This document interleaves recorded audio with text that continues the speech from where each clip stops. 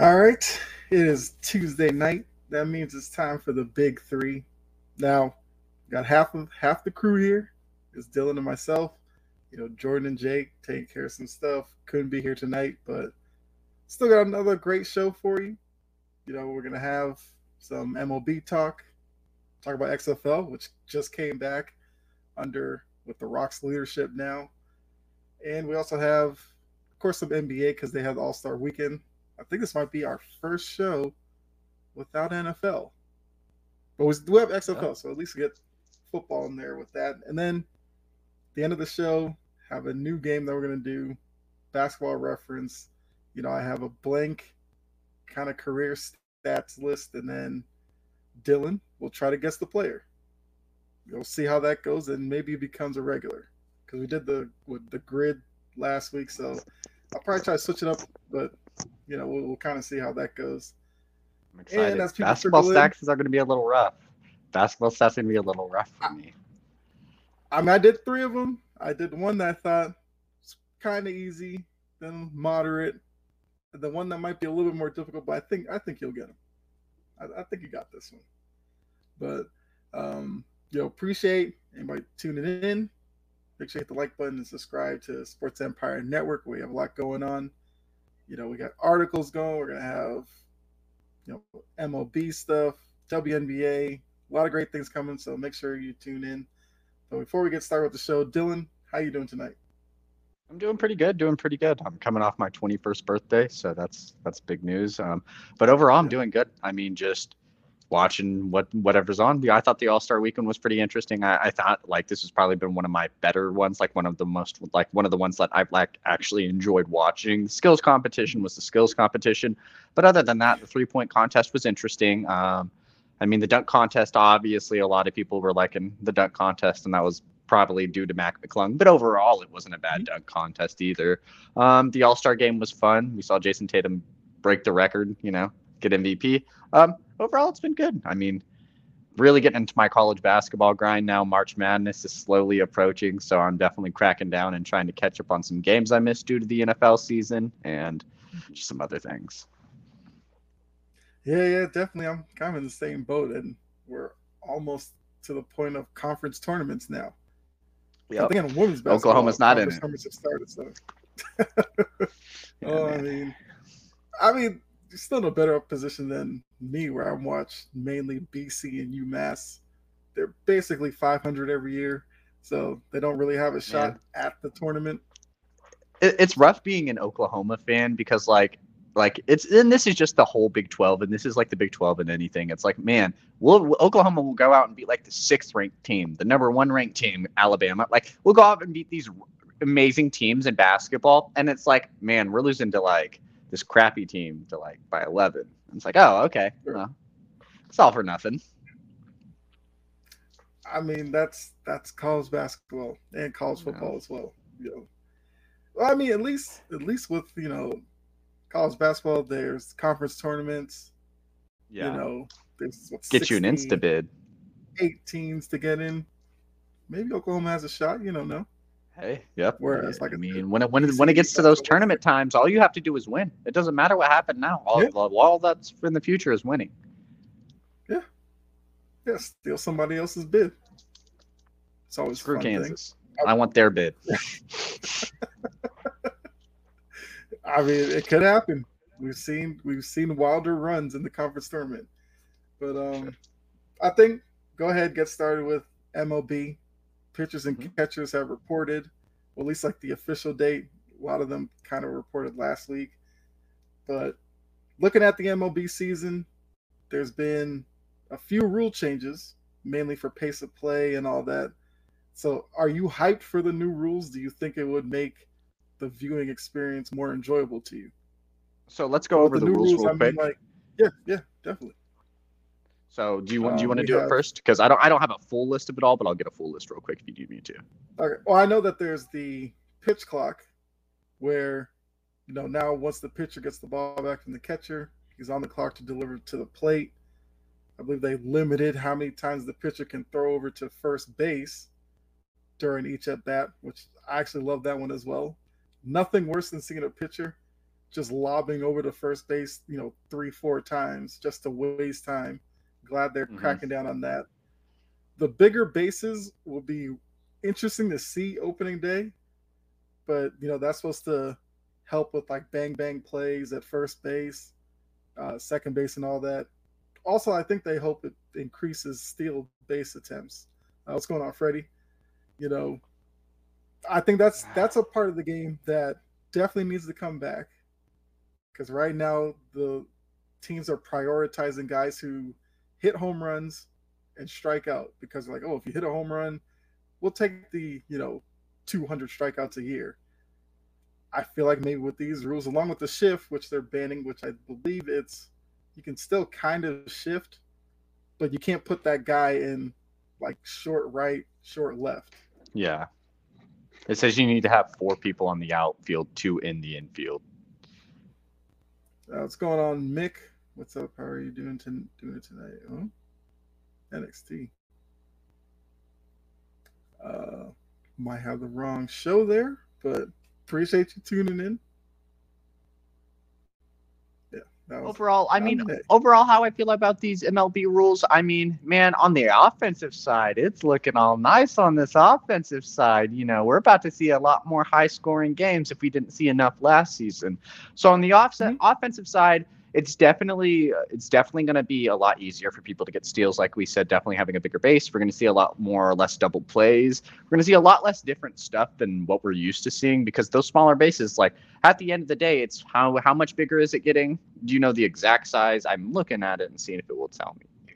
I was reading the pitch clock one real fast. Say it's maybe like a inch or two. So now they're 18. They're 18 inches. They used to be 15 inches. So it's going to be 3 inches squared all around. So, man, I mean, believe it or not, that's going to make a big difference when it comes down to it, when it comes to the game time, because those pickoffs, those running that close to first base, if you're safe or not, like those are like inches, and an extra one is definitely going to help. On the defensive side, you got to feel for some of these players. It's like some of these double plays that they're getting are the effort that does take at the end of the day, regardless if they get it or not, is still pretty amazing. And now those opportunities are going to lessen. It felt like even in the MLB now, it was fairly high scoring, and it's like I agree with the changes. Like I like the pitch clock timer and stuff like that. And it's like, it feels like we're at a good point where people are hitting a lot of homers. We're getting some pretty good high scoring games. And it's like, well, yeah, what can we do to better that? And it's like, it's on the defensive side, it's definitely going to make a lot more people work. It's definitely going to you're going to have like a lot more people really try when it comes to that, the defensive end, which is also going to be very helpful. I feel like these defensive awards, like the Golden Glove and all this stuff is, I don't know, should be more valued now, especially with how much the offense is getting a lot more, I wouldn't say leeway, but how the rule changes are helping them and affecting them in a specific way. Overall, I mean, baseball is one of those games people are like, it sucks to watch. It's boring. And they're like, okay, let's give you a reason to watch it now. And, it's going to be interesting. I'm excited to see. Last year was my first, probably full season where I in depth tried to watch everything and get into it. So this year's going to be even really more interesting now with all these rule changes.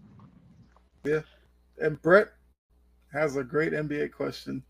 I will definitely remember this one when we get to NBA later in the show because I do think, especially with what happened today, it would be good to talk about with you being a Hawks fan and me being in the Atlanta area. So I watch the Hawks a lot. So we'll definitely get into that for sure, Brett. But appreciate the question. Yes, I agree with you. I feel like baseball kind of dragged their feet in terms of pace of play, where a lot of fans were talking about the game was too slow, too long, and all that, and they slowly made minor adjustments like ghost runner and extra innings. Because if you're at a ballpark middle of June, you don't want to be sitting there 17, 18 innings. You use the ghost runner. Maybe it only goes 10, 11. You're fine. You're gone. You're going home. Now, they don't do it in the playoffs because, I'd hate to be a playoff team and lose because of a ghost runner. Yeah, agreed. They did. Bullpen guy comes in. He has to pitch the 3 batters because that kind of got away from the specialists, which a lot of the traditionalists didn't like. But that's more time that's being wasted. You're bringing a guy to face one guy that could be 6, 7 pitches, and then it's manager comes out, conference on the mound, bringing another guy. He comes in slowly, so they're slowly getting there. And I would like to see with the pitch clock how pitchers adjust because there are guys, and I know one Kenley Jansen who signed with the Red Sox, kind of slow to the plate. So how will he be affected? Because it's, if you go past the clock, it's like an automatic ball. And then if you continue to do it, like you could end up walking a guy, and that's not necessarily what you want to do as a reliever. Anthony Price says making the pitcher pitch faster. I completely agree with that. So with all those rules, is there a rule that you would have implemented that maybe the league hasn't thought of yet to, I guess, further grow the game? Like, do you have one? I mean, that's rough. Again, I'm starting to slowly learn baseball and stuff like that. That's rough. I mean, there was one thing I didn't like. I mean, I would say definitely the pitch clock is probably one of the rules I like the most when it comes down to it, because there is a lot of time going between pitches. And even that being said, I do like the pickoff rule that they allowed as well too. You can only attempt it 3 times, and if you don't get it the third time, if it's unsuccessful, the runner automatically advances, which I find so fine. I hate sitting there waiting him throwing the ball at the first base like 8 times in a row. So I'm glad that they did something to implement that. Yeah, just anything the pace wise, just want to see the game, move a little quicker. And that's I love watching baseball, but I like watching it more in a park because it feels so boring on a TV. And so, if they're doing something to increase that pace of play, it's going to be interesting. You want to get people to, watch the game, and baseball is one of those games that has like I said earlier, a bad reputation on trying to watch the games because it's deemed a boring sport. So yeah, anything pace of play. I think they're doing pretty good now. I'm not sure how I feel about the defensive shifts or whatnot, because some of those shifts could be strategic and could be helpful. But I mean, I get it. It does take time, but I don't know. What do you think? All right, so let me get to Anthony real quick. Making the bases bigger is a good and bad thing. Good, cut down on an injury. With bad, easy to steal bases. Yep, that is true, and plus that works in with the pitch over amount. So if a guy throws over 3 times, well, I guess 2 times and doesn't get you, he may be hesitant to throw over a 3rd time. So now a guy on first could time it better, knowing that he's probably going to go to the plate, which I do think is what baseball wants, more action on the bases, because the stationary, guy hits a single, next guy hits a single, now it's first and second, hit a single, first, second, and third. They'd rather see more of the first to third, or you get on first, you steal second, now bloop hit, you're going second to home, stuff like that. So I do agree with you, Anthony, that the bigger bases, that might be I wouldn't say the biggest adjustment, because the pitch clock, pitchers got to adjust to that, but the bigger bases will be interesting to see how that is received. Because yes, it does cut down an injury, because a lot of times first basemen get stepped on their heel or something because guys running down the base. So now this definitely helps that. I'm interested to see what goes on. Now, I guess to answer your question, Dylan, I know a lot of times some batters, when they're in the box and they step out, they kind of take a little bit longer than some, viewers would like. I guess that's something that they could do, which I can't remember if that's part of the new rules or not. But, some guys would step out, adjust their gloves, fix, look at their bat, fix their helmet, fix the gloves again, then step back in. That's probably one aspect that I'm interested to see how that is affected in all this as well. All right, last, I guess my other baseball question for you. I mean, this might be unfair because, like I said, you're still kind of new to it, but face of the league, I feel like that's something that's brought up before every season. Who is the face of Major League Baseball? So I guess for you as a newer viewer, who would you say is probably, I guess, face, biggest superstar, whatever, in baseball?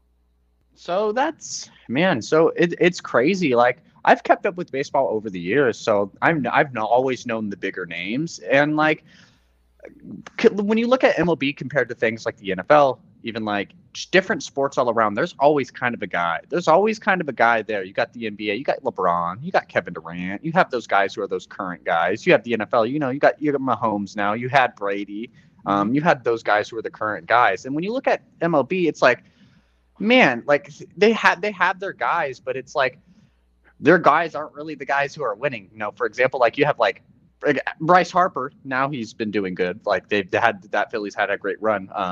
Bryce Harper, I would say probably. Then you have like your Mike Trout. It's like the Angels haven't been really good, but like Mike Trout's still that guy. When you think of the MLB, you probably think Mike Trout is one of those people. And it's like, man, you got to put your Aaron Judges up there. It's like these guys who are like probably, I would say, just it's rough. It's rough. I would say the guys who are like, I'm trying to say just like prolific offensively is like what you really see when it comes to the MLB. You even got your Shohei Ohtani's. It's like if he was just a pitcher, like I don't imagine his name would be big, but since he can hit the ball, like that brings value to him. And it's like, man, it seems like it's just a new person like arises and they kind of stay there for like a 10, 15 years type of thing. And that's kind of how it works in the MLB. It's like Aaron Judge, since his rookie season, has kind of just, been there. He's always kind of been like one of those names you hear about it. Same with like Mike Trout, like Bryce Harper, and even like Shohei. It's like he was that guy overseas, and then like when he came here, his name is kind of just like stuck.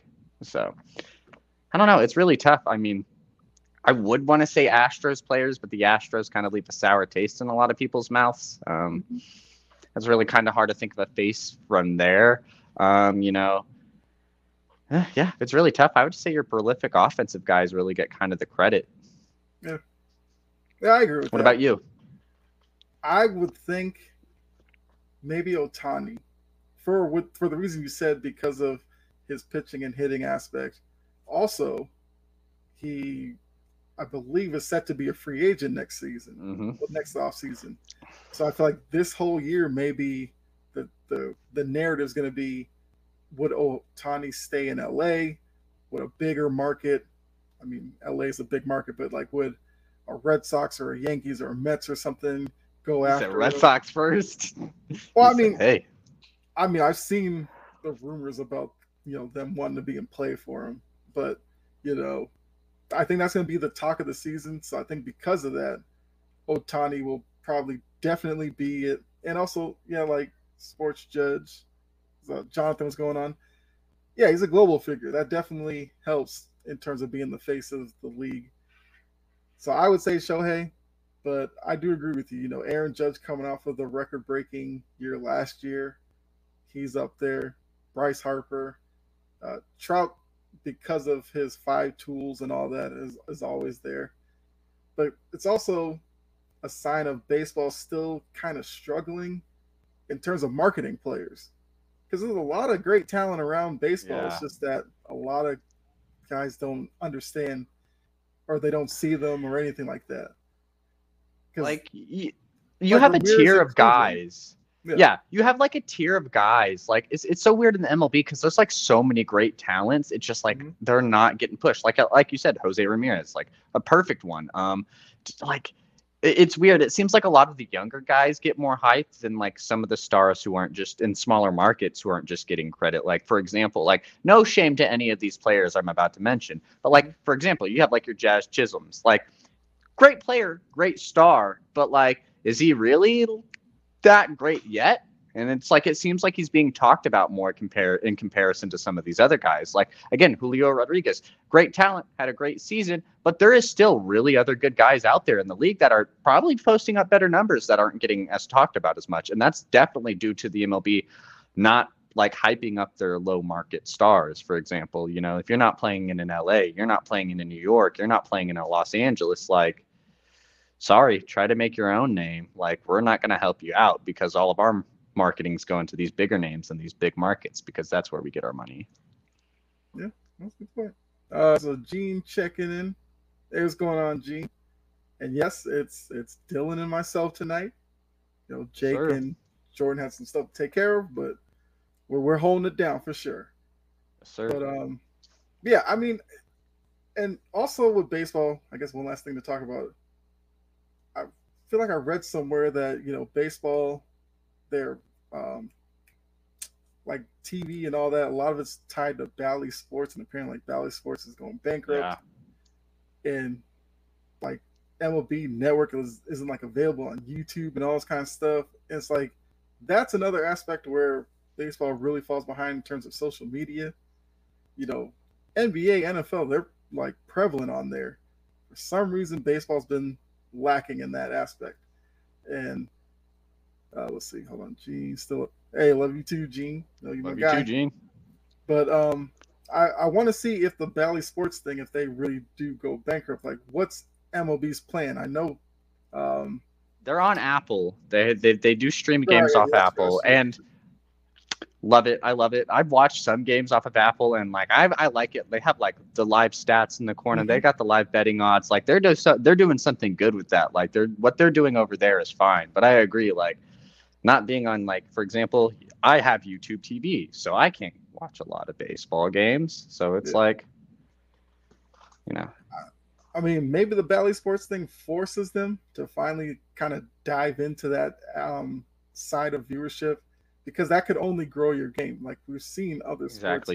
Like, why wouldn't you want to be on everything? Yeah, exactly. Gene says, way better than Prime, I'll tell you that much.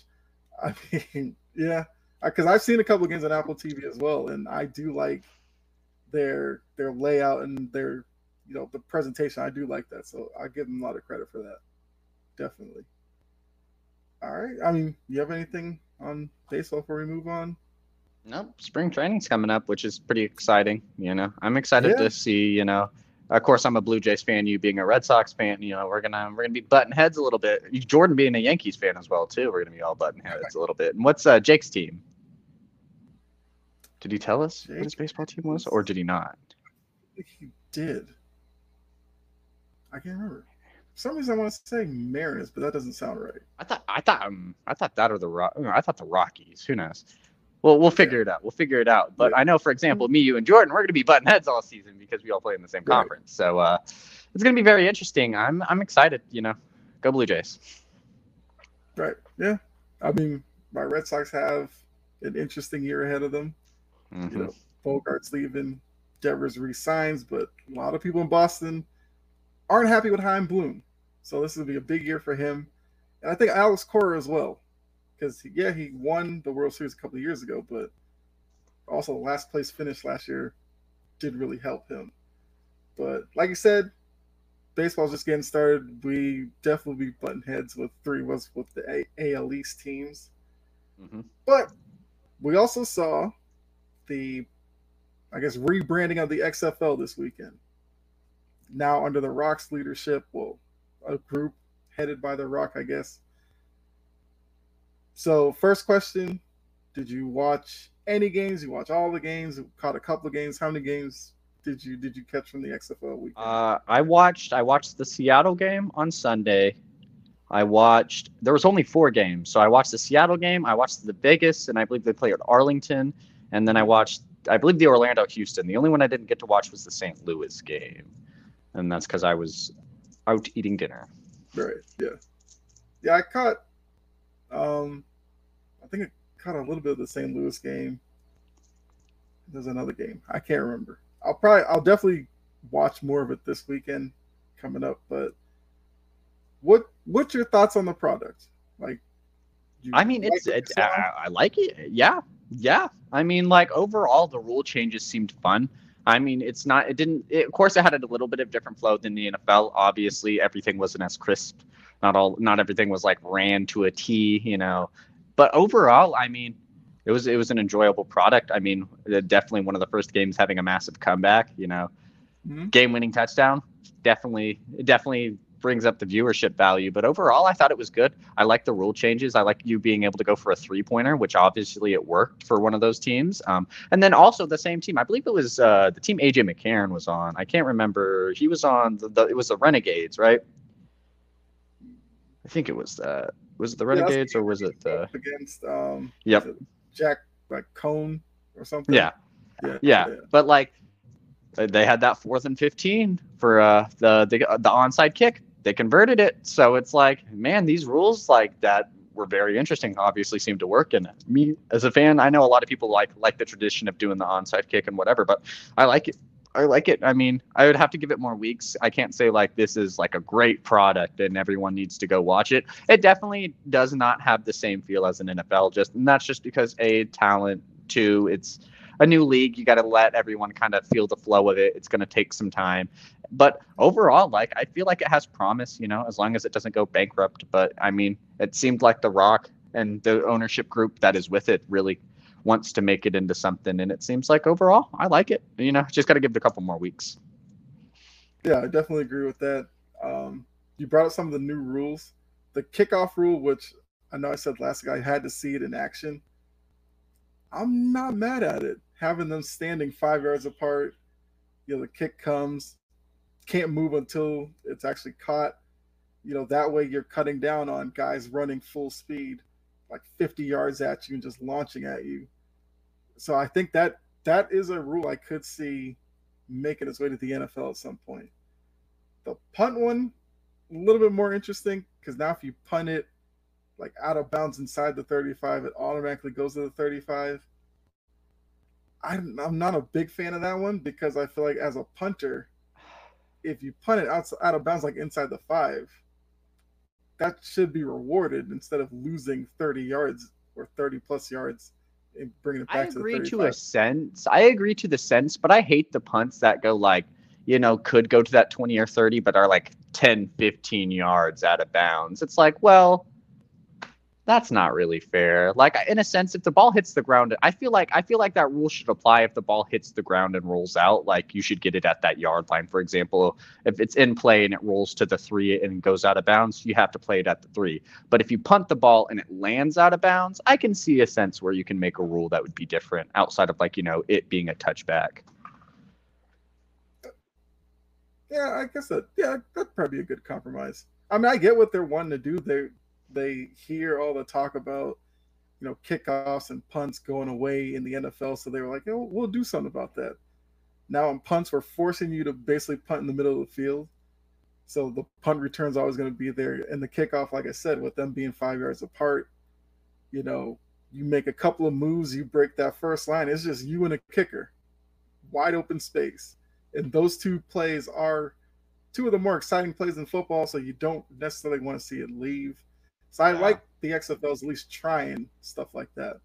Yeah, I like me a good kick return for a touchdown. I like me a good punt return for a touchdown. I don't want to see them go away. And it's like these return, like some of these players, like your returners, like you guys make money being a great returner. Like we've had players like Devin Hester, like Devin Hester wouldn't be Devin Hester without punt returning and kick returning skills, like those opportunities. So don't get rid of them. I'd be very upset if they did that one.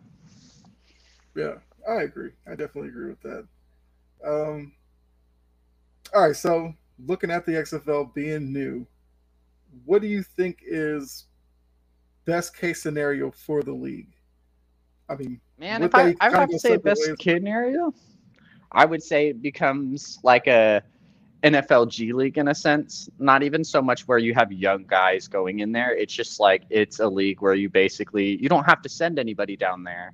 But in a sense, it's for these players who don't want to play for practice squads, don't want to do this, don't want to do that, and would rather like try to actually like improve their craft playing like game time. Because I don't think a lot of people realize this. It's like if you're not great at NFL game speed, it's like a lot of the times you're getting practice reps, you're not even getting game reps. And like the XFL can be something like, hey man, if you're just struggling like with game speed time, like hey, like play a couple games down here. The competition's going to be lesser. It's not going to be an actual NFL season and just different things like that. I mean, overall, I think what they would want is I imagine they would want to expand more teams. What are they at? 8 right now? I imagine they probably would want to go to 16, probably get a little bit bigger, probably hit some more markets, probably get some more TV deals and things like that. But overall, just be successful, make money, and what every company, every league would want. But I think overall, working with the NFL would probably be their goal. I mean, at least trying to not so much have like I said, it doesn't have to be like a G League in a sense, but in a partnership to where like, maybe there are some players on NFL rosters who aren't just cutting it, can just go down to the G League and it kind of just be a smooth, not G League, but the XFL, and it kind of be like a smooth transition for them. and different things like that. Just give players opportunities, because the NFL isn't for everybody at the like start of it. We have, when it comes to draft comps, who NFL ready players and different things like that. Sometimes those aren't players like that. So just in a sense, just probably partnered with the NFL, something to improve the game. Because if these rules, we start to like them, like for example, the kickoff rules, we like the punt rules, anything like that, like I imagine we would love to see them in the actual game. Of a lot of us fans who are watching the XFL, and a lot of us football fans who just think this rule is just like nice overall, why not implement it to the NFL? Let's see how it works. It's like, again, I don't want to keep saying G League, but the NBA has done a great job with it with their G League, like doing rules there, seeing how it works down there, and then it's like, and including the summer league, and it's just like, let's see how it works here, and if it does work, let's try doing it in the NBA. And I always bring up like the coaches challenge is a perfect example of that. And yeah, I mean, I imagine they just probably would want to just improve the brand of football. I mean, all these dudes are getting new opportunities. I mean, before the XFL, who thought AJ McCarron we thought we were going to see AJ McCarron play football like that again, and just a bunch of these just different like undrafted guys as well are getting an opportunity to play and like show scouts, show other NFL teams like, hey, I'm here. Like after this XFL season, the NFL season's coming up. I'll be ready. And I think that's a great opportunity for him. I imagine, who Donald Parham's a great example. I like me some Donald Parham. Like was he XFL? He wasn't the first XFL. He was whatever that other league was. The AFL? I don't remember, whatever it was called. I mean, the USFL? Yeah, the USFL. I believe he was a member of one of them on the USFL, and now he's like a mainstay tight end on the Chargers. Might not be a great tight end, but like obviously his performances in those type of leagues got him a shot in the NFL. And I'm not saying I think it'd be possible for any guy down there. So, especially these young guys who play in the XFL. Yeah, absolutely. And I agree with that as well. If it turns into like every season, a handful of guys move from the XFL to the NFL, then I think they're doing really good job in that case. And then with that, the NFL will look to them as a, feeder system. Now, I do have a question of, if there was a kid who necessarily went to college or whatever and didn't want to wait the 3 years out of college to get to the NFL, and you start seeing a lot of those guys go to the XFL, like, would you be upset with that? Like, would you think that might lead to issues with the XFL? Or yeah, I mean, I think at the end of the day, like, one, the XFL isn't paying as much as that 53-man roster NFL contracts probably paying, So I imagine money talks for a lot of these guys. And at the end of the day, some of these guys just want to play football. And if they don't think they're going to be able to play at the NFL, and they just are like, hey, let me ball out here. Like, I'll take whatever I can get, let them. I mean, but I imagine the money is pretty far off for these guys. And a lot of people care about how their money is nowadays. So I imagine they'd be like, you tell your agent, like, I'm thinking the XFL, and he would show you 3 more digits on your first check, and you'd kind of be like, maybe the NFL's a little my way. I could sit on the bench for a year or so. Yeah. Well, I think I was looking at it from the G League perspective, where we're seeing guys now straight from high school go to the G League instead of going the college route. So we're seeing a lot of college guys, they'll go to a school, it may not go their way, and they enter the transfer portal and keep bouncing around till they find the opportunity. Could we see some of those guys? I think it's a possibility. I mean, you're giving these 19, 20-year-olds. I don't think right out of high school probably should be the way. I feel like you got to put an age limit. Maybe at like 20 or something is when you want to make like the age requirement for something like that. I wouldn't say straight out of high school you can go to the XFL, but like, if you put it like a 20 age limit and you're like, hey man, like, I'm not really liking this. Let me go ahead and like play with some of these former NFL guys, former college standouts, players like me. I could see it as a good opportunity. Not going through the college route would definitely be a lot rougher way to do it. But, if you can make a name for yourself doing it through the XFL route, like, why shouldn't you get your props? Like, I'm sorry, if a former NFL cornerback is covering me, who played, 6-7 years in the league, might not have been the best, but he was still an NFL cornerback, a starter. And if I torch him for 150, 200 yards, I feel like at the end of the day, like, that still speaks, He's got the training by some of the best. I mean, overall, I guess it's just how you view things, because a lot of people could just be like, yeah, they're playing like old veterans who can't play in the actual NFL anymore. And it's like, well, to each their own. You're playing against college kids who have the same skill as you in the college. So, Right. Yeah, I mean, hey, game tape is game tape. And exactly. I do think the age thing, yeah, that probably would have to factor in. Like if it's a guy who goes through freshman, sophomore year, and maybe they don't want to go through the grind of the junior year that they have to play in order to be draft eligible. If they turn that junior year into an XFL year to try to get into the league that way, yeah, I can definitely see players doing that. Especially like if maybe you're a kid who gets dismissed from school or whatever for whatever reason, instead of kind of sitting around until draft eligible and hoping to get into the league, you go to the XFL, put some tape out there, and then when you are eligible, a team could pick you up. Yeah. So I think that probably would factor into their maybe best case scenario as well. College I imagine I want that to happen, but I got to see. Let's have a successful season. Let's see how that works. And then maybe talk about an expansion, like maybe go 10 teams at the end. Like, I feel like that's what they'll want to do. And I hope it's successful. Football's football. And if I can get it almost year round, I'll take it. Right. Yeah. I want to see Josh Gordon catch touchdowns. I don't care. Right. Yeah. And they fit in perfectly because they, I guess they start like right after the NFL season. Mm-hmm. I believe they finish right before USFL gets started. And then USFL kind of takes you up until training camp. So like you said, if you want to watch football all year, now you have a path to it. And I think a lot of NFL fans will definitely be happy about that. It's weird having two football leagues though. Like, man, right. XFL, USFL, like, when do you guys buy each other? Make it easier on all of us. Who knows? We may end up at that point in a couple of years. Who knows? All right. I mean, like I said, until XFL kind of gets more into it, probably talk about it a little bit more, because there are some guys that are recognizable, like you said, Josh Gordon. I mean, AJ McCarron, when I saw him, and I was like, oh, yeah. Martavis Bryant. Yeah. So that definitely works for them that they have recognizable names that are in the league. I mean, I saw Brian Hill, and I was like, Brian Hill, that name rings a bell. I was like, oh, yeah, Falcons running back. Mm-hmm. I mean, he wasn't that great of a running back, but it was still. They can have like undrafted guys like Puka Williams, like the Kansas running back. Like he's on one of them. Yeah. So yeah, I'm definitely with you that I hope they have like a right plan of action. It lasts for a few years. Well, I mean, not a few years, but lasts for years and becomes like a legitimate secondary league to the NFL. Great. All right, so on to NBA, and I guess before we go to All-Star Weekend stuff, I guess we could talk about Brett's question from earlier. So, the news of the day was Nate McMillan relieved of duties in Atlanta.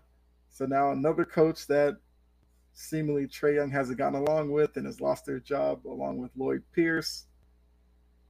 Was he there with Mike Woodson? I think he had Budenholzer, maybe, and now Nate Trae Young. Yeah, it was Budenholzer. No, Trae Young's only had Lloyd and McMillan. Yeah, I forgot about that. But Pierce, when he was relieved of duties, it later found out that he and Trae Young didn't get along. We heard about Nate McMillan earlier in the season. Their little confrontation when I think Trae was rehabbing and Nate McMillan didn't necessarily like how he was rehabbing or something like that. But to Brett's question, do you guys think there's a way to build around Trae Young in Atlanta, or will his defense always be too much of a hindrance? I mean, I feel like I don't want to always say that there's not a way. There is probably a combination of NBA players out there that could be built around Trae Young to be good. I'm like not make him be such a hindrance, and that doesn't even mean all superstars. But like, who knows? This is going to be his third coach, so we'll see how it is. He's been in the league since 2018, so he's had 4 years, 2 coaches. But we'll see. Quinn Snyder's kind of on that list of coaches that they want. I can't think of who else. It was Quinn Snyder. Man, there was a list. They already dropped like their short list of people that they wanted, but overall, we'll see. We'll see. This Hawks team is kind of interesting, especially being a Hawks fan. It's like we don't really know what we're kind of doing. We thought, getting DeJounte Murray would be helpful, and it's been very helpful, but it's like Trae Young hasn't really kind of been here the whole time to help. We've been having problems with our coaches, and it's like we might have something going, but it's like we just have other factors kind of stopping us, like also the bunch of John Collins news. Trae Young's not happy with that, and it's just like, maybe like you've said it, you've said this multiple times, but like maybe the Eastern Conference like finals definitely warped their view. You thought maybe Trae Young was a lot better than he was. He was kind of getting that bill and roll with New York. He outplayed the 76ers. Maybe Ben Simmons had something to do with why they lost that game. But overall, they still beat the 76ers. And, maybe we kind of shine the Hawks in a little different light because it's like, hey, like, you made the Eastern Conference Finals. Like, you beat some pretty good teams. Like, congrats. And then they almost beat the Bucks. So it's like they took them to 6 games. So it's like, we definitely had a warped view on the Hawks. And it's like now that, people know how to play Trae Young, the Heat shut them down in the playoffs last season easily. It's kind of like maybe Trae Young's kind of like, oh, maybe I'm not as good as I am. Or it's like, the coach is changing stuff. So it's like, that's why I'm not doing good anymore. Or it's like, you're doing this. This is why we're losing. It could be a plethora of different things. Is there a possibility you could build something around Trae Young? I think so. And I feel like, I still think DeJounte Murray could be that good guard to be paired up next to him, Not saying it was the coach's fault, not saying it's Young's fault, but maybe there's something that a new coach could bring, that will make things click. Maybe he could say some advice that Trae Young's like, oh, I never thought about that way before, or a plethora of different things that could happen. But I do think it's possible. If you like the game that much, if Trae Young is committed, I feel like if he really wanted to, he could figure something out. And if a coach is really committed to wanting to make the Hawks work, it could work.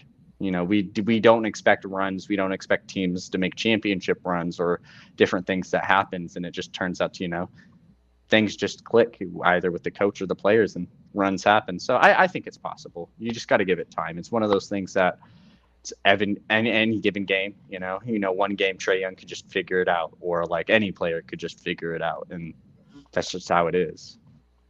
Yeah. I mean, like you said, I've been one of those who's been maybe overly critical of Trae Young because, I wasn't necessarily a fan of the Luka for Trae Young draft night trade. I mean, we see it now. Luka's another guy that may not necessarily be the easiest to build around, but I do think it's probably easier to build around Luka than Trae because, I mean, Luka is a bigger guy as a lead guard. And Trae Young, a lot of times in the playoffs, when it becomes more physical, as a smaller guy, that's where the struggles are. But I do think the Murray acquisition, I like that. Only issue was you now have to figure out between Murray and Young who's the guy on the ball more often. Do you value Murray off the ball with Young having the ball in his hands, or do you swap it around and have Murray with the ball, have Young off the ball, be like a, Klay Thompson type, where Klay plays off the ball a lot. He still gets his shots, but he's at least engaged. I've seen a lot of times when Trae Young is off the ball, he is like disinterested. Until you give him the ball and he can kind of dance with it, he kind of just stands around. And I don't know what coach you bring in to come up with a system that works for Murray's game as well as Trae Young, because Murray, I feel like, is more dynamic on the ball. He's also longer and more athletic. So you'd rather have him on the ball, but if it's going to be to the detriment of Trae Young, then it kind of doesn't work. Now, defensively, as Brett brought up, you're kind of stuck with what you're getting. I mean, I don't see Trae Young all of a sudden becoming better defensively. Agreed. Now, can you hide him defensively? I think Murray does help you in that case where, Murray can take on the better backcourt guy from the opposing team. Only problem is the way that teams play offense now, where they're pick and roll all the time. You can just, seek out Trae Young on defense and then that becomes the issue. Now that puts more pressure on Capella or Kongwu at the rim to now step up. So I've always said I don't know if Trae Young could be the best player on a championship team. Could he be a number two? Yeah, I think he could. Problem is in Atlanta, they want Trae Young to be the guy. And until they kind of come off of that, I just don't see how they build around him and how they build a consistent winner in Atlanta. Because yes, they made the Eastern Conference Finals run, but they're not better than Boston. They're not better than Milwaukee. You know, Philly has had their own playoff issues, but if you look at it, you would take Maxey and Embiid. I mean, depending on what version of Harden you get, you would take that over Atlanta. You know, Miami has shown in the playoffs that they are the kryptonite for Trae Young, so you would take them.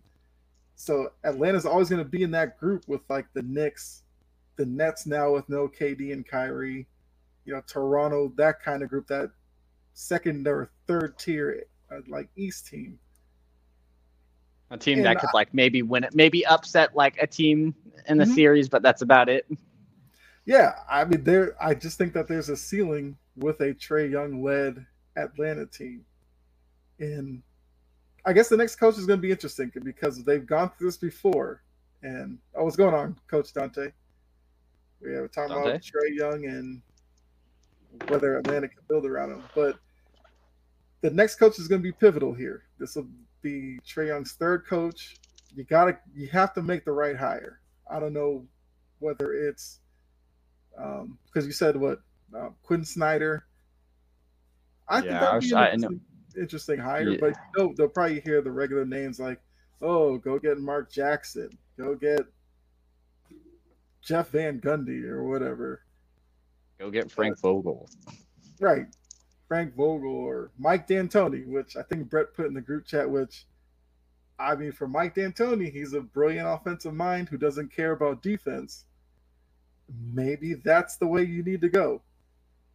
Unlock something with Trae Young in the offense where you're scoring 130 a game. You might give up 128, but at least you're winning. So I'm interested to see who is on their short list, who they bring in, and how serious are the names that they bring in. Like if they bring in Mike D'Antoni and a bunch of random guys, they'll be like, okay, obviously it's D'Antoni's job if he wants it. But if they make this like a serious search with Quinn Snyder, D'Antoni, I don't know if Mark Jackson would actually work there. I kind of feel like Trae Young doesn't want necessarily the disciplinarian defensive type of coach. So I don't think Mark Jackson would fit there, but D'Antoni, Quinn Snyder, I could definitely see that. But I don't know. Atlanta's in an interesting. Okay, so now I found the list I was looking for. Okay. It was Quinn Snyder, Kenny Atkinson, and Charles Lee, the Bucks assistant. Those are the top three they're eyeing right now, with Jordi Fernandez, the Kings assistant, and Spurs assistant Mitch Johnson as also being considered. But the top three are Snyder, Atkinson, and Charles Lee. I like Kenny Atkinson. I thought he kind of got a raw deal in Brooklyn. I feel like he's a good young coach that would work well with a team that's, you know, not necessarily championship like driven or the expectations not there. Mm-hmm. I think he's a good guy you can bring in and kind of build a bit of a culture with and grow with him. I kind of like that. And Quinn Snyder, I have no problem if they brought him in. But I feel like I'm glad Atkinson would get a shot at the job. Yeah, I'm glad he's definitely. Yeah, you like those coaches that just kind of get like the raw end of the deal type of thing. Like, not necessarily you were a bad coach, you were just in a bad situation, and right. You know, you hope those coaches get opportunities again. Yeah, I mean, I thought that was a good question from you, Brett. So now going to All-Star Weekend. But then I guess we'll talk a little bit about the buyout market. But so All-Star Weekend came and went. I think I don't know. I feel like this weekend you're getting different opinions. There's some who like the weekend, love it, fine. Then there seems like a group that's kind of upset with the All Star game itself. Yeah. Yeah. I feel like it's probably valid because we saw zero defense other than like the Jaylen Brown Tatum one-on-one for 2 seconds. And it had me thinking, is the NBA All-Star game at a point where the NFL Pro Bowl was before they switched to the flag football, where they just kind of have to do something to fix it? Man, I don't know. It does suck. It does suck that like it's so different with baseball and football because like not well, I mean basketball and football. Like because with the football, I get why they're doing what they're doing. Like there's a more risk of injuries, you know, if they're playing tackle football, you know. Also these guys are like technically in their off season. They can't afford to get these injuries. And I also do get that on the NBA side. You would hate to lose your all-star player in the all-star game because he got injured in the middle of the season. So in the NFL sense, it's like, well, I'm not going to be able to work out and, you know, train. You know, if I tear my ACL in the Pro Bowl, like I'm probably not playing the regular season. And the NBA side, you know, if you get injured in the all-star game, you're your team's all-star caliber player. That's going to be very hurtful, you know, in that second half of the run. So I do get, you know, the concerns of like people are like this sucks. They don't play defense. Like I want more competitive basketball, and I do get that. There needs to be a compromise in a sense, and it's like, you know, the last couple of years we've been getting that fourth quarter of the All-Star game where like we actually got to see like pretty aggressive basketball. Maybe you do that for 2 quarters. Maybe I know 24 for Kobe Bryant. Maybe you make make the third quarter a different score. You know, try to make it to where I get teams pay money for charity, but like make there some sort of incentive on the line as well too, because like you see them players play hard in that fourth quarter because it's like, oh, this is the final one. We have a target score. It's like, so I don't know. It's interesting. I did enjoy like some of the moments in the All-Star game. Like some of the scoring stuff was cool, but also at the same time, like it just really felt like they were walking and just like, you know, let's chuck up this shot. You know, let's chuck up this shot. Like I saw Joel Embiid shoot a lot of threes that game. It's not something he's doing normally.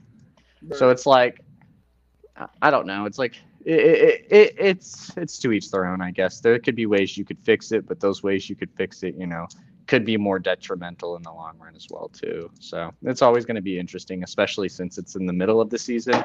And the last thing you want to do, like I said, is get your star player hurt in the middle of the season. Right.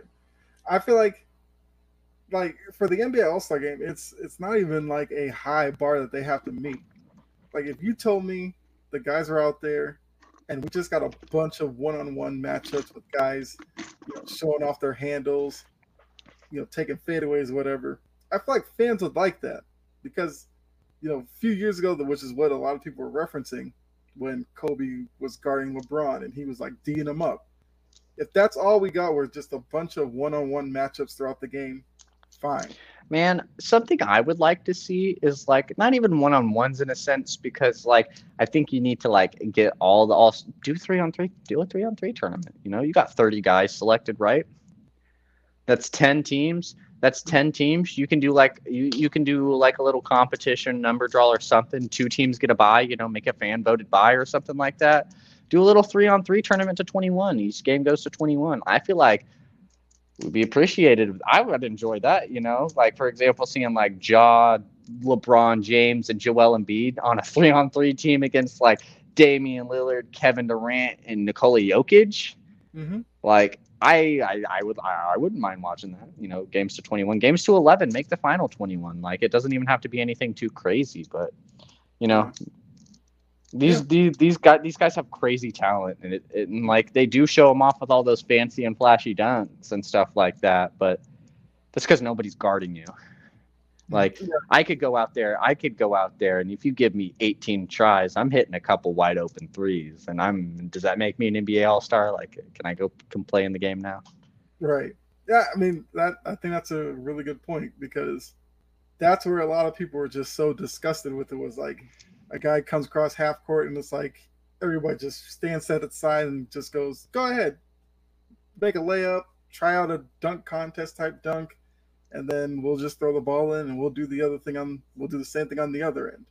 And I get it, it's for the fans and everything, but I'd like to see a little bit of effort at least. Eric says they need to move the All-Star break to January.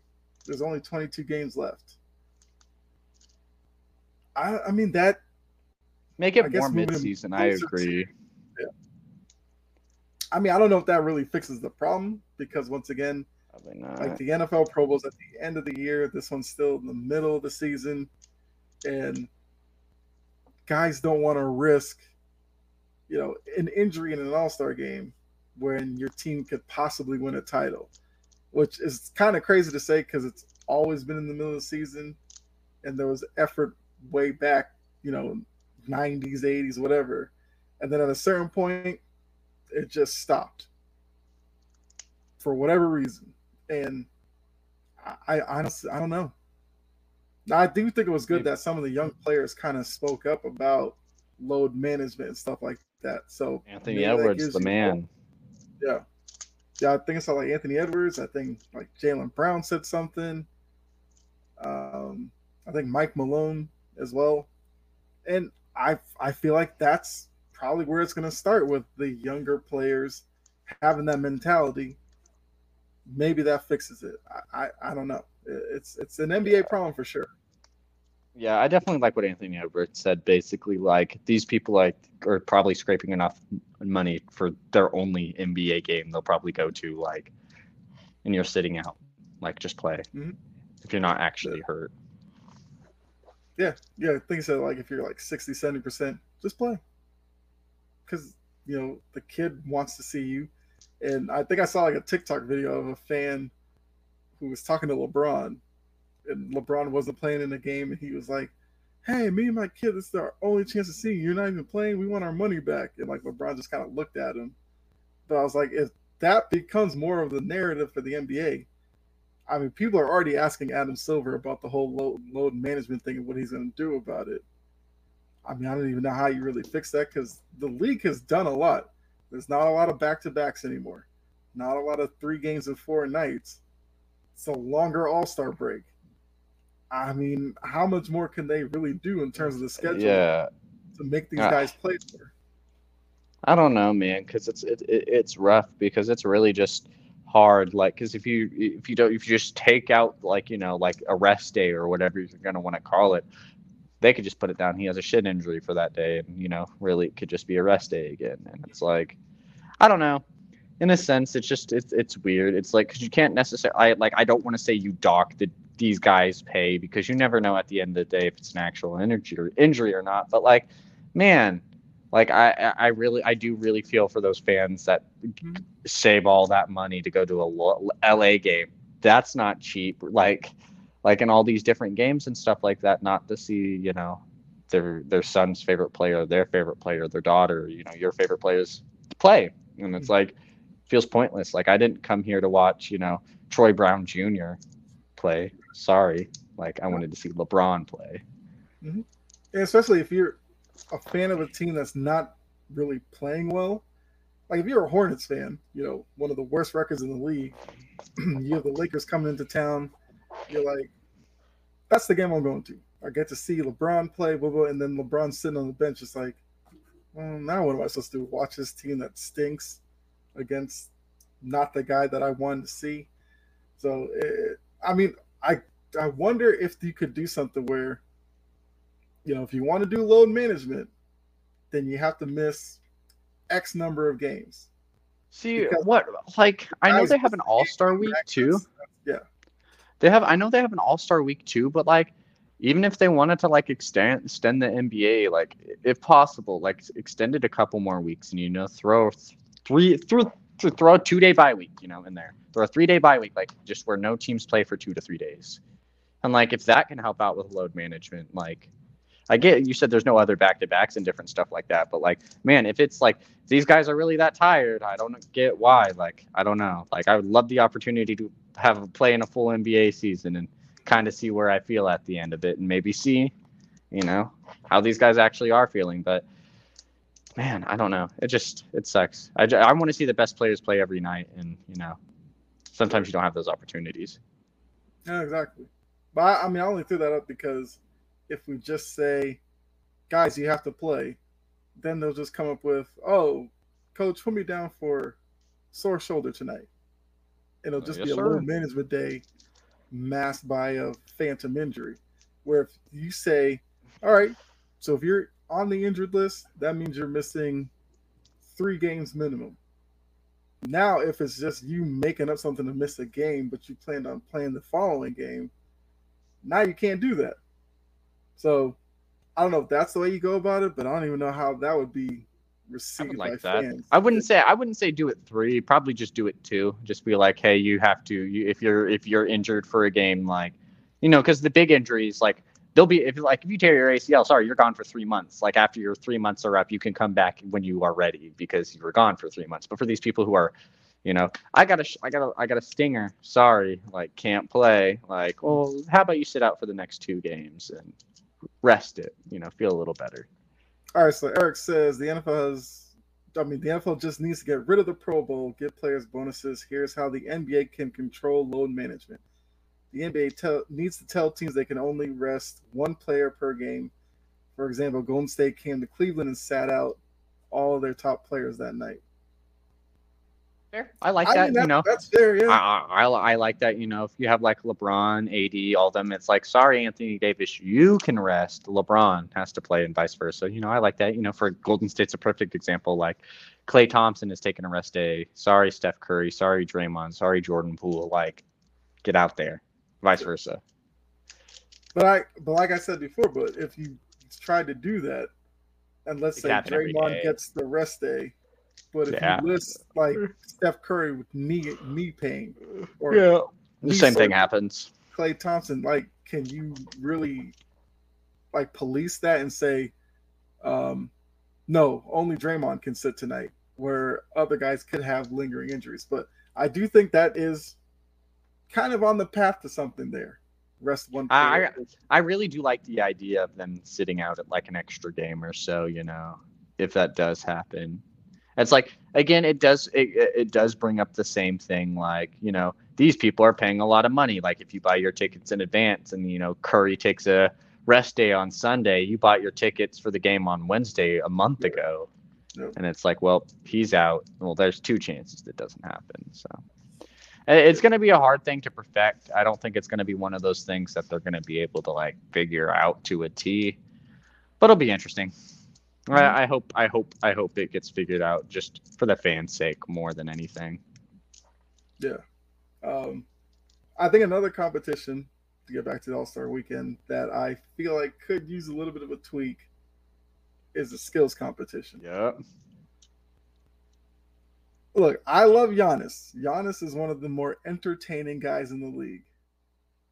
But watching Thanasis and Alex brick shots in the shooting portion of the skills competition, I feel like we got to do something about that. Like, I feel like we should just abolish it. Like the rookies having a team. Maybe you just find another family, and the holidays. There's 3 brothers. Throw them out there a couple times. Find some guys who are cousins. Throw them together. Throw together a random threesome. I don't know. Just do something. I don't need to see Thanasis and Alex. Or I'm sorry, get rid of this stupid team crap. Make it actual player v player again. Like, do it where you had you had 2 players each side of the court running back and down. Because like, you see people pull half court shots trying to win that challenge. It's a race. Mm-hmm. And if you put why they got away from that format. I didn't think there was any issue with it. They had a lot of brothers in the league and thought it'd be fun. I don't know. I do not like the skills challenge now. I don't like any sense of any of it. I think it was all boring. Nobody was really trying 100% in all of it. Didn't seem like really a lot of the people who were in the skills challenge were wanting to be there. It seemed like it ended abruptly. I was like, oh, the Jazz team won? That was it? Oh, okay. Well, that's the skills challenge. No, bring it back. Give me like give us like the 8-player tournament, give them like $500,000, give them a bonus, make it worth it. I know if you put money on the line, these players are going to compete for it. Like, I'm sorry, if you tell like NBA players like, hey, you want to compete on this in the skills challenge like how it was before for $500,000, I imagine you'll get some pretty talented NBA players probably being like, $500,000 doesn't sound so bad. Mm-hmm. And it's not even like they got players who wanted to do it. Exactly. And then they implemented the big men versus small, and I thought that was fine too. Seeing DeMarcus Cousins running a skills competition against whatever guard. Yeah, I thought it was entertaining, and the big men wanted to beat the guards to show them that. I know, and wasn't it like Domantas Sabonis who won one year, and it was like, this man's like 6'10", like, and he's draining threes, beating you guys in a skills competition. Like that is skillful, right? And I mean, if you got away from it, I'm sure Giannis would do the skills competition. So at least you get Giannis in that aspect, and if he's there, the brothers will at least be on the side. And if you want to do his brothers, throw all 3 of them in there. I'm sorry, you cannot tell me that they would not mind competing against each other in a skills competition. Like, they're brothers, they played basketball. I'm sorry, like if the Thanasis wanted to face Giannis in the second round of the skills comp, I find that'd be pretty interesting. Mm-hmm. Yeah. Rather than them all competing on a team and not trying. Well, I think they were trying. I just think Thanasis and Alex, they just can't shoot. I feel like they were trying on the past one. Well, it seemed like for example, like Jordan Clarkson, like it seemed like he was walking in his first drill, like he didn't care. Like Colin Sexton really wasn't trying towards the end, and it was like, what are you guys doing? Like, why'd you agree to be on the team? Like, I imagine they could have probably found some other Utah players who wanted to do it. Yeah, Clarkson came across like, I'm too cool for this, and I didn't understand that at all. But I'm not Jordan Clarkson, maybe he had his reasons, but I do think that's one competition that they could definitely tweak. I would say, I mean, like you said, if they went back to the old format, I'd be fine with it. Agreed. I like that format. And it doesn't even have to be like the same thing. Like, just keep the player versus player aspect of it, and you can change the skills comp, change the obstacle course. You can do so many different things to make it like interesting and like a lot more challenging. Not even a lot more challenging every year, but like, I think it would be cool if you. Well, I think it'd be cool if you had like a challenge where like you had like a little dribble obstacle course and you had to get them through it. Like, not their stupid little wide players that they're literally taking 2 dribbles to step around, and like they go the wrong direction the first time anyway, so it's like you're telling them to go back. It's like there's a lot of things you could do to perfect it. Like, man, like make them pull up from half court one year, and like, I'm sorry, you don't move on until you hit a half court shot. That would be very funny to see, like, a center trying to drain a half court shot. Like, I think fans would love to watch that. And if he hit it, everyone would be going crazy. Like, I'm sorry, if you put like Walker Kessler in the skills challenge and he pulls up from half court and drains the three, Utah would have been going more wild. Yeah, I definitely agree with that. So now, another competition. We had a good 3-point competition. Once again, yeah, you had some names in there: Tatum, Damian Lillard. You had some guys that maybe don't pay attention a lot to, like Kevin Huerter. First chance to really perform. I mean, he didn't do well, but first chance for probably a lot of fans to see him.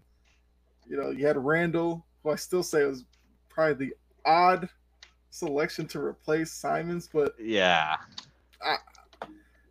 How these NBA players are. They probably saw, like, because you got to remember Laurie was already in it, Dame was already in it. And it was like, Ja seems like he's too cool for anything that isn't the All-Star game. You had already 2 players in it. I'm pretty sure LeBron wasn't going to do it. Giannis would have been funny to see in it, but he had his wrist injury, so he really wasn't going to do too much in it.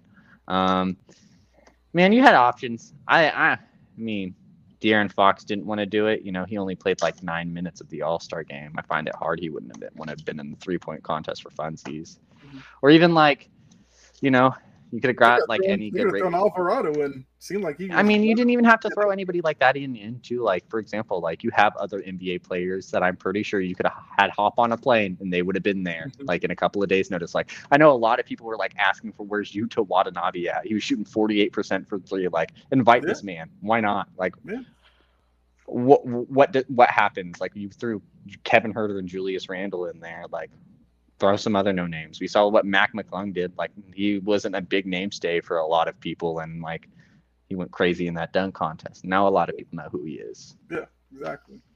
But yeah, so Dame wins the 3-point contest. I mean, Dame just got hot. The Yep. the ball that's a little bit further back is right in his wheelhouse. So Yeah, I love the comments like when he was shooting the other racks, they're like, "That's too close, that's too close." And when he was getting to like the starry ball, it was like, "That's his range," and he just hits all of them. Yeah. So that competition, it's always fine. They always get big names who want to do it. I feel like the 3-point contest is always like, you know what you're getting out of it every year. Like, you know what to expect. Like, there's not any unpredictability like a dunk contest or a skills challenge where you don't know what's really going to happen. Like, the 3-point contest, you know what's happening. Like, they're shooting threes. Like, they added the deep range balls, which I thought were perfect. I don't hate that at all. I like them giving us a full money rack as well too, which has been a thing for a little bit, but I like all of it. I think the 3-point contest is like one of those contests you could have literally every year and no one's going to complain and everyone's going to watch. Yep. But then get to the man of the night, Mac McClung. Yes, sir. Came into this dunk contest. A lot of people were looking at it as Trey Murphy, Jericho Sims, Kenyon Martin Jr. And then this G League guy, Mac McClung. Like, who's going to watch this? Well, Mac McClung, he did his thing. If you remembered him when he was in high school, he was a YouTube sensation for his dunking ability. And all we saw was he hasn't lost the thing because he's still creative. He still has crazy hops. And there's actual dunks that I saw him do on YouTube that he hasn't shown yet, that if he were to do that next year, he'd get a 50 easily. So I'm glad he committed to next season. Now it's going to be who's willing to get into it with him. So for you, what would be your dream foursome to go up against Mac McClung next year? So if I had to choose 3 other people for him to go against, Zion's been talking about it. He didn't pull a jaw move and was like, "I need 1 billion likes before I do it." Like, okay, bud, no one likes you anyways. But Zion was talking about doing it, so I'd like to. If he's a possibility, then yes, I will throw Zion in there. Like, that would be very funny. Having Mac McClung and Zion Williamson go up against each other in the dunk contest final. Like, just imagine that picture of them standing next to each other going into that final round. That'd be hilarious. Yeah. But I put, it's up Zion. Just anybody who is willing to try, anyone who's willing to do anything new. I guess I can't really give you specific guys because there's so many great dunkers out there. Because endgame dunks are nothing compared to what you can do in the NBA Dunk All-Star, like the NBA Dunk Contest. And I think a lot of people get that confused. Like, they're doing stuff that you can't get a lot of the times in open lane. So, like, putting the best in-game dunkers might not even be the best thing to do in a sense. Yeah. But overall, just the best performers, people who are wanting to try. Like, for example, Mac McClung was like, "I will be back to defend this if you guys have me." Like, people who are willing to like come back and work on the craft, if you take it seriously, because obviously he took it seriously and he was like, "I'm willing to do it again." Like, I like it. Yeah, I agree. If Zion wants to get into it, Pelicans fans would probably don't want to hear that because they just want to see him get through a season healthy. And last thing they would need is for him to don't hurt your hamstring. Right, hurt a hamstring and tweak a knee or something. But I would love to see that. I feel like this Morant thing is just him leading up to probably just doing it 1 year, but he just wants to build all this noise for himself. Yeah, when he's 30, when he's like in his 30s, and the Grizzlies just held 2 bad seasons in a row, and he needs to up his name again. I feel like there's going to be a lot of pressure on him to get into it now because Mac is coming back. He put on a great show. All right, Ja, if you want to do one next year. I wouldn't mind seeing Aaron Gordon do it again. I thought he was entertaining. Well, I feel like LaVine. Well, LaVine has had an injury history, but yeah, I wouldn't mind seeing that either. Got a message here. What's good, people? This is the Handsome Podcast. John Morant is better than Jordan for real. All right. Appreciate that, Kevin.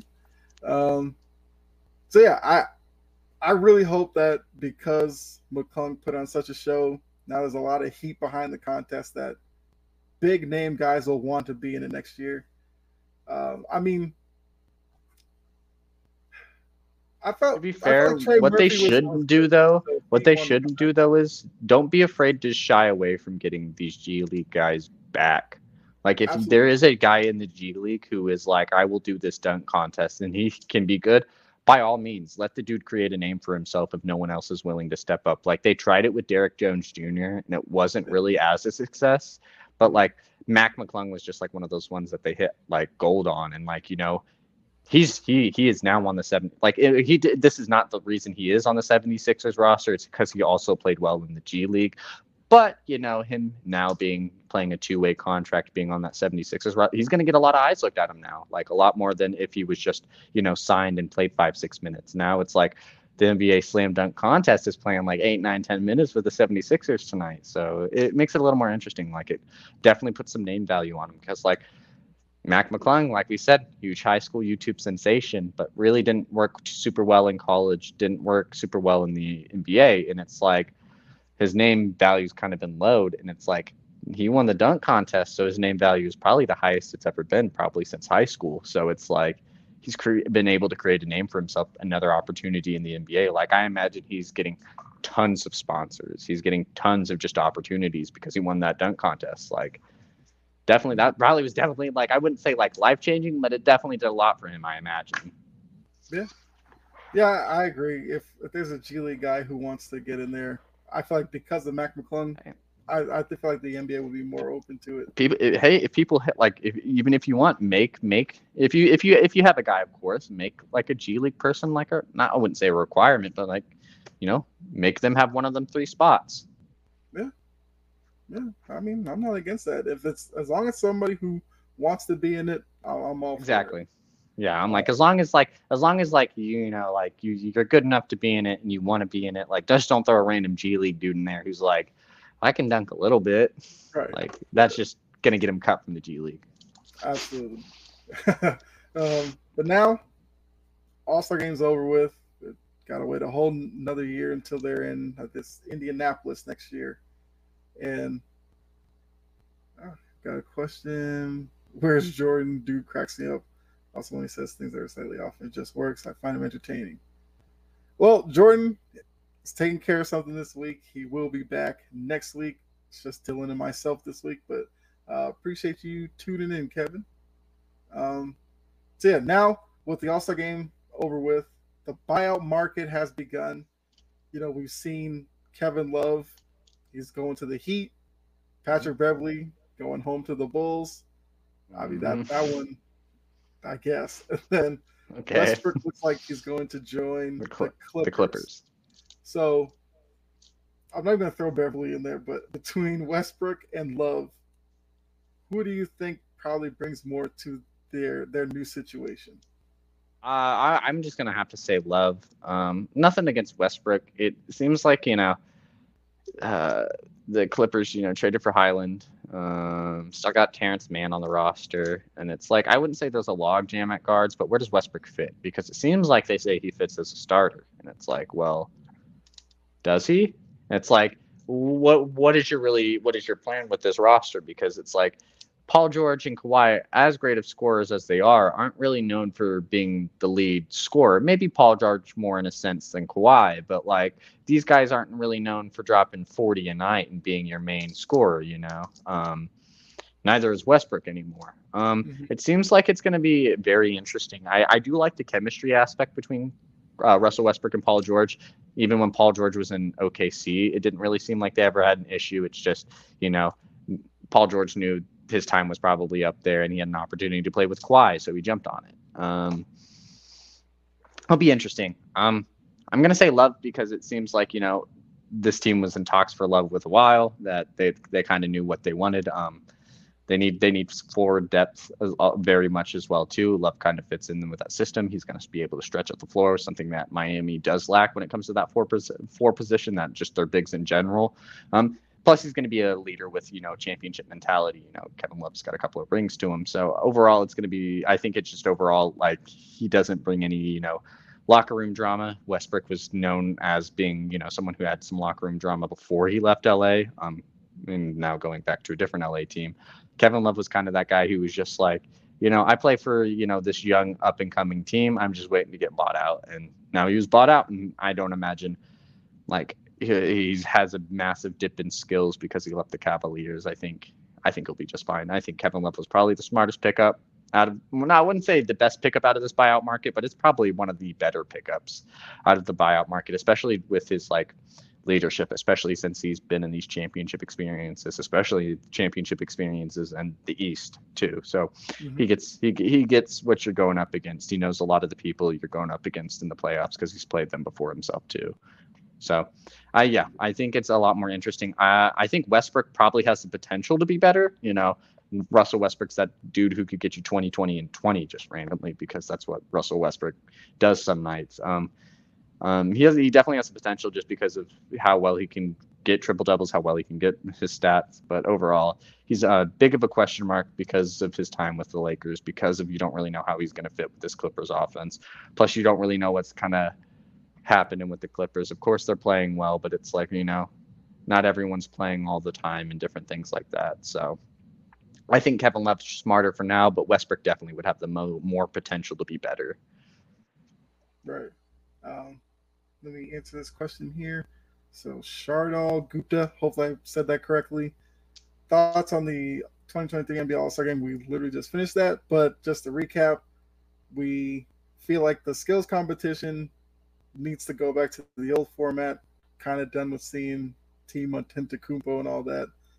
The All-Star Game, we'd like to see more effort, and if it's not going to happen, then go to a 3-on-3, 2v2, whatever tournament instead of the game. 3-point contest, we know what we're going to get. Love that. And the dunk contest, because of Mac McClung's success, leave a spot open for a G League guy if they want to be in it. But since Mac McClung's coming back next year, need a field of guys that want to do it and want that challenge to go up against Mac McClung. That's basically everything wrapped up for you. Who are your favorite teams from the USFL? Oh man. Yeah, I don't even know who's anyone on the roster. I don't know how anything in the USFL is going, to be completely honest with you. Right. I was kind of wondering when I first saw it if they meant the XFL. Didn't they just have their draft today though? I'm pretty sure they had their draft today, if I'm not wrong. I'm pretty sure they had their college draft. If that's the case, then I would say Shardal, tune in next week. That way we can actually dive into the USFL draft, and then I'd probably have an answer for this question. So I'll say that. Seattle has a team. How many teams are there? Is there only 8 as well? Birmingham, New Jersey, Philadelphia, New Orleans, Memphis, Houston, Pittsburgh, Michigan. Oh man.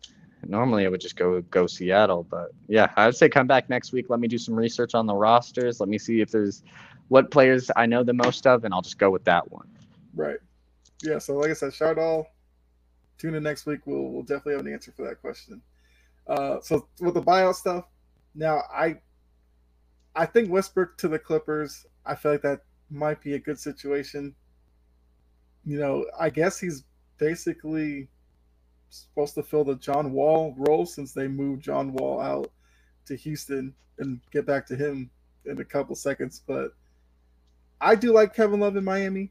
I do wish Miami found an upgrade for Kyle Lowry. I've been saying that for weeks, but John Wall? Man, could happen. But if you're gonna roll out a lineup at times with Adebayo in the middle, Love at the 4, Butler at the 3, Hero at the 2, and then I guess Lowry at the 1. At the 1, that's not a bad lineup for the East. I mean, you can even put Love as a small ball 5 to give Adebayo a quick breather, and it gives 7. I mean, it just gives them another guy on that team that, can knock down a three. He could still rebound. He still has the great outlet passes. Miami's not much of a running team, but those few opportunities, he definitely could fit in there. Like I said, I'm not going to talk about Beverly. He's not going to Not do going much to in the Chicago. Warriors to go to Right. Chicago. Although Chicago is going to need him now with Lonzo being shut down. I And guess that's true, but it's like, congrats, Pat Bev. You're gonna try to win the chip in the play-in again. You gonna be a 10th seed and win your first matchup and think you NBA championship ready again. Like, I mean, shout out to him. I mean, he wanted to play in his hometown, so right, fair enough. right, Can't hate I him. can respect that. I can respect that. All right, Sean has Just if you another want to, question. Thoughts on Tatum's yeah, uppercut? I wanted to know how you feel. You're the Celtics fan here, so I mean, I already know about Tatum when it comes to anything that deals with Kobe Bryant. It's the Kobe Bryant All Star MVP. Tatum is down for it. he said I need to get me one of them. I mean, he just released a new shoe.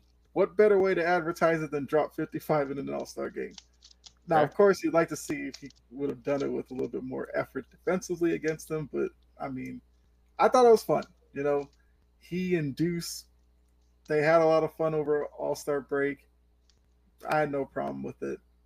I did like the fact that Jalen Brown, who hasn't played the past few games, played in the All Star game because he has to wear that mask, and he was trying to see like how comfortable he would be with it. And I felt like using that for the All Star game, perfect opportunity because he dropped like 35 and he looked comfortable with it on. So I'm more optimistic coming out of the break how he'll look, with the mask on. Eric, do you guys think the XFL last? And yes, the USFL draft was today. All right, appreciate that, Eric. Yeah, so like we said, we'll talk about the USFL, I guess, next week, so that way we get a chance to see the draft and everything, and then we can answer Shadal's question at the same time next week as to who our favorite teams would be. Because I'm interested to see, who got drafted to what teams. Yeah, do you think But the XFL will last? Yeah. I mean, as of now, I want to stay optimistic. I don't want to say no because this XFL has a little bit of different vibe than even when they try to bring it back under the Vince McMahon leadership. Like even then, I didn't really feel like it was gonna work. But yeah, that one just overall, always yeah. seemed gimmicky, whereas this one seems Yeah, like it seems like something's gonna go wrong here, but like this XFL seems like it has a little bit of promise. I mean, the first week I wouldn't say was a bad week. I would say it would be overall a pretty successful week. It was talked about. They had I would say good media coverage, on it. I think the big moments were talked about and different things like that. So as of now, if it can keep up this pace and they can find different ways to get more people to view it, especially with it not being NFL season, yeah. yeah, yeah, I agree. I think it has the opportunity to last, but I have to see more weeks for sure. So Eric, I mean, since you threw the question out there, let us know. Do you think it will last? If not, um, well, I mean, that's all I had for NBA, unless there's some story I'm missing. And if not, I guess we go to the I mean, basketball reference. But what the Nets coach got extended, Jacques Vaughn? yes, that's right. That's right. Hey, He did. Yeah, he got. I mean, I'm yeah, happy for him. good. Yeah, It would have been very easy for the Nets to be like, oh, we don't have KD, we don't have Kyrie, run out the season, fire him to bring in a new guy to go with this new group. But I think he deserves the yeah. opportunity with this new version of the team. Agreed. I think with all that Katie and Kyrie situation, he was kind of like, I don't care, just let me coach. And this team is still doing good. I imagine the Nets will probably, at minimum, make the play-in, if they don't make the playoffs itself. So yeah. All right, so Shadal says, my favorite USFL team is the Pittsburgh Maulers because I'm a big fan of Bailey Gaither, who played for Mhm. San Jose State. All right, that's cool. Like I said, we'll definitely talk about it next week because I kind of want to pick a favorite team as well. Yeah, I was reading some of the draft results, and there were some different, at least because it was their college draft. There's definitely some interesting names on there. Definitely a lot of names I know for sure. Okay, yeah, uh, I'm definitely happy to talk about that one next week. But now we've gone through everything. It's gonna be our first chance to try out this basketball reference. You know, usually it'd be to test, Jordan, Dylan, and Jake. We just have Dylan, so we're gonna see how well he does. You guys in the chat, if you have a guess as well, throw it out there, and we'll see who can figure it out. So I'll pull up the reference right here. Oh, Shadal chimes in again. I hope the Pittsburgh Maulers get the first pick in the USFL draft. Do you know, if you don't mind commenting, do you know what date that is? Because, I do see that their college draft finished like 10, like they're still going maybe right now. So they're going to do another draft outside of this? Yeah, this one's going to, so this one is like all the players like who basically probably weren't declaring for the draft or going to make the draft. They have a little college draft for them. And then they're going to have one of like former pros and different things like that as well too. Okay. Because this first draft, the college draft is only 10 rounds, so you only get, Oh, I got you. Well, I guess Shardal or Eric, since you guys have been kind of tapped with the USFL, let us know when the USFL draft is, and we'll definitely make sure to talk about it that week as well.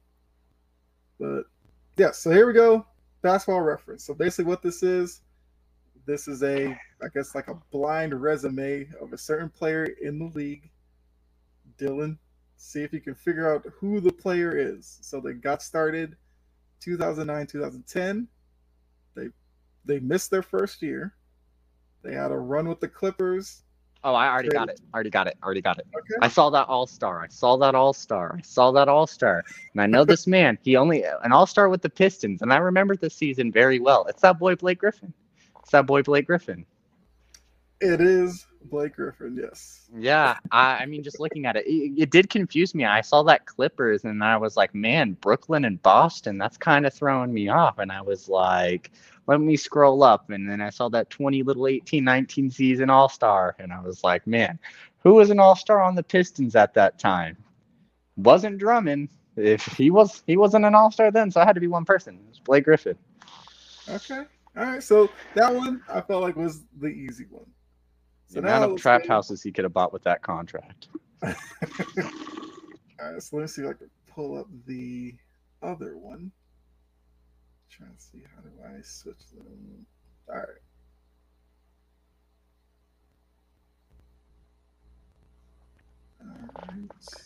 Hopefully this is right. Oh, it went away. Well, I got to pull up again.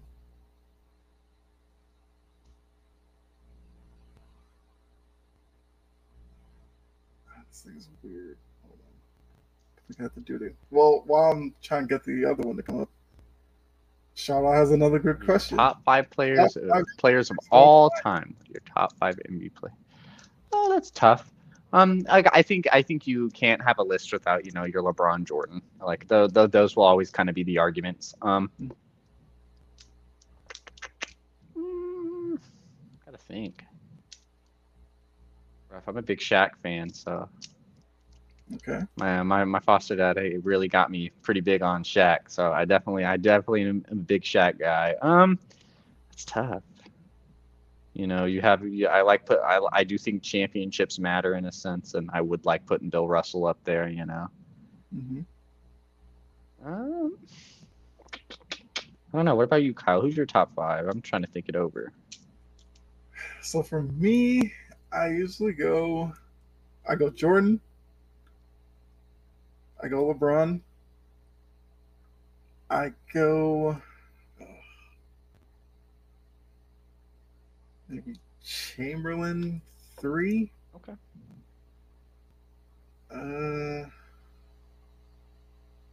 I'm also one who kind of likes to show respect to Bill Russell, so I'd probably go Bill Russell. Then at 5, I'd probably go Kobe at 5, just to quickly get a 5 out there. Yeah, I probably have LeBron, LeBron, Michael. My third that's probably where I just dropped Bill Russell in, because I'm a big championship guy type of guy. Probably have my 4th, maybe a Shaq. Fifth could be anywhere between, like, if you wanted to put Kobe, you wanted to put Larry Bird, you wanted to put Magic, like that fifth, fourth spot, like you can just run a mill of different players, and because they have different accomplishments. Yeah. Yep. Kobe, Also, Kareem, Jordan, Shaq, LeBron. Not a bad list at all. yeah. You can I've always you felt really like have to like there's quite a few players you could have in your top five that at least would make sense. Charlo's five. once you get past like LeBron and like Jordan, or LeBron and Jordan, it's kind of like you could really pick like a bunch of people here, and it's very respectable choice. Right. All right. Try and get this screen share to work. I don't know why it stopped working all of a sudden. I was like, it was too good. I got Blake Griffin too easily. It was like, I mean, you might have to be prepared for this. It was like because I did the share screen, the windows were there, then now they just disappeared randomly, and they won't come back. All right. If I can't figure out in the next couple of minutes, I guess we'll end on that one, and then I'll have others for next week. I mean, Shardol, if you have more questions, keep firing them off. Got a few minutes here. All right, here we go. Well, what were your thoughts when LeBron James broke Kareem Abdul-Jabbar's record? It would have been nicer if they won the game. I mean, yeah, that definitely would have helped. Also, if the Lakers are having a better season, but for me, it speaks to LeBron's longevity. We know all about his workout regimen, how much money he puts into his body, all that. That's basically the fruits of that labor there. Now, I was not one of those who thought just because he broke the scoring record that all of a sudden he was the GOAT, because, like I said, that's more of a longevity thing. And if you look at it, since Jordan is the GOAT to me, like Jordan averaged 30 a game, LeBron averages like 27 a game. So Jordan was still the better scorer on average. And, Jordan's career was 13 seasons, 13, 14 years, whereas LeBron's going 20, could be 21, 22, who knows. So it speaks to his longevity and the way that the modern athlete definitely takes care of their body way better than athletes before them. But, I thought it was a cool moment. He hit the little fadeaway, and I mean, everybody seemed happy except for Anthony Davis. But yeah, I thought it was a cool moment with Kareem actually being at the game, made it even cooler. So yeah, I liked all the memes. I liked all the memes with Kareem drinking his little drink, and it was just like, I didn't lose to the Thunder when I broke the record. Right. I have to agree with you. I think it really speaks to LeBron's overall longevity, and it just like, how much he does put into this game. I think like regardless of who your GOAT is, and regardless of, you can talk about LeBron's championship records. So regardless, maybe if Michael played an extra 6 years, he could have had a couple of losses on there. You never know. And that's just LeBron's path. He chose to play longer. He could have retired sooner and, it be what it be, but he chose not to. And I don't have any sort of hate towards it. I'm a big type of guy, though. I like playing equal is fair. I wasn't a big fan of like the huge ceremony that they had after he broke it. Mm-hmm. And that was just me personally. A lot of people liked it, and I get why you like it. I'm not hating it by any means. It is what it is. It happened, but like, I didn't think it was fair for the Thunder, and the Thunder won the game, which I find even more funnier. Overall, I mean, like, it's a big moment. I mean, it's not every day where one of these long-standing records just get passed. It's not every day where something like that happens. And regardless of the record, if it was the assist record and, someone else broke it, it's still a milestone regardless. And I think it just, again, speaks to his longevity. It speaks to, like you said, he puts all this time and effort into like make sure his body and stuff is right. But also like, just imagine his like mental, like, being able to be wanting to play this game that long. He obviously has a love for it. Like, that's pretty undying. And, a lot of people, I won't say it's like this for a lot of NBA players, but there is a group of NBA players, or a good sum of NBA players that, just lose their love for the game. And after 10, 11 seasons, they don't really want to play it anymore. And just LeBron's going in there in and out, like regardless of how you feel about him, regardless of what you feel like what he says, he still comes in there and plays basketball. You can say what you can say about his load management, whatever. You can say him taking some injury days off here and there, whatever. But overall, I mean, he's 17 years. 17 years, is it 17th season in the NBA? Or how far is he in? He's 20. No, it's 20. Man, see, longer than I've even expected. Yeah, I guess that's right, 2002. But yeah, like just overall, it just talks about his longevity. I mean, not a lot of people play 20 years in the NBA at the top level that LeBron does, and that speaks volumes. And regardless of who your GOAT is, regardless of anything, like at the end of the day, you can't be like LeBron isn't one of the best players ever to touch a basketball. Like he's definitely going to be in that echelon, and he has the records to prove it, regardless of what you think of his time in the finals and his record in the finals. There's so many great legends that haven't even won a finals. Exactly. And I did get the screen share to work, so we can't do the next two. But Shardall says, when Steph Curry broke Ray Allen's record, it was one of the greatest moments I will ever remember as a Warriors fan. That's true. And that same way when Ray Allen broke Reggie Miller's record, it was a really great moment. It's crazy how, those three have been so intertwined because of the three-point shot. But yeah, the Steph Curry one was a great moment, and happening in Madison Square Garden as well made it a bigger deal as well. Oh yeah, I think it was also important because like when you look at the modern NBA, if you think of the person who kind of like centralized the 3-point shot in today's NBA, who's the first person you think of?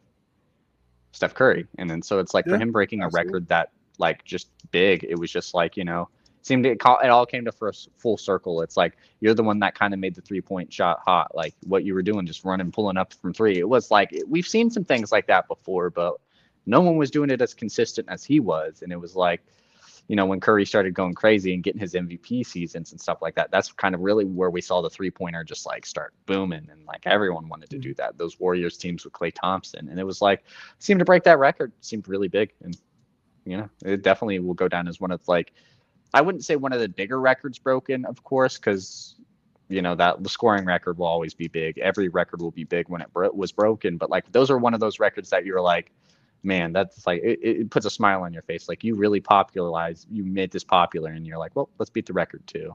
And how fast he did it was amazing as well. Mm-hmm. Eric brings up a good point. The new XFL has the best business plan in comparison to other spring leagues. I've done a lot of research for prep for my podcast, and that's definitely going to be a major part of them succeeding or not. The fact that their business plan, as you said, is the best compared to other leagues. That's definitely a step ahead of those other leagues as well. So I'm here for it. I hope it is a success, but we'll see, because each week we'll have to see how the ratings do and all that, because that's going to play a major part as well. Shardall with another question. All right, so Shardall, I feel like you would appreciate Cheap Seats on Monday as well, because questions like this would be perfect for that show. I'll save this one for after the basketball reference one. We'll probably end the show on that one. And Charlotte, like I said, if you want to keep throwing some out there, we'll definitely work them into next week, or cheap seats, whatever. So the next player for you, Dylan. Here we go. Started 13-14 with the Pistons, then went to the Lakers in 17-18, to the Wizards 21-22, and then the Nuggets 22-23. So it's not a big scorer. Washington to Denver is a little interesting. Started in LA. I'll start in Detroit. 2013 Detroit. That's a little interesting. So, Chad, if any of you know who this player is, go ahead and throw out a guess. 29 right now. Mm-hmm.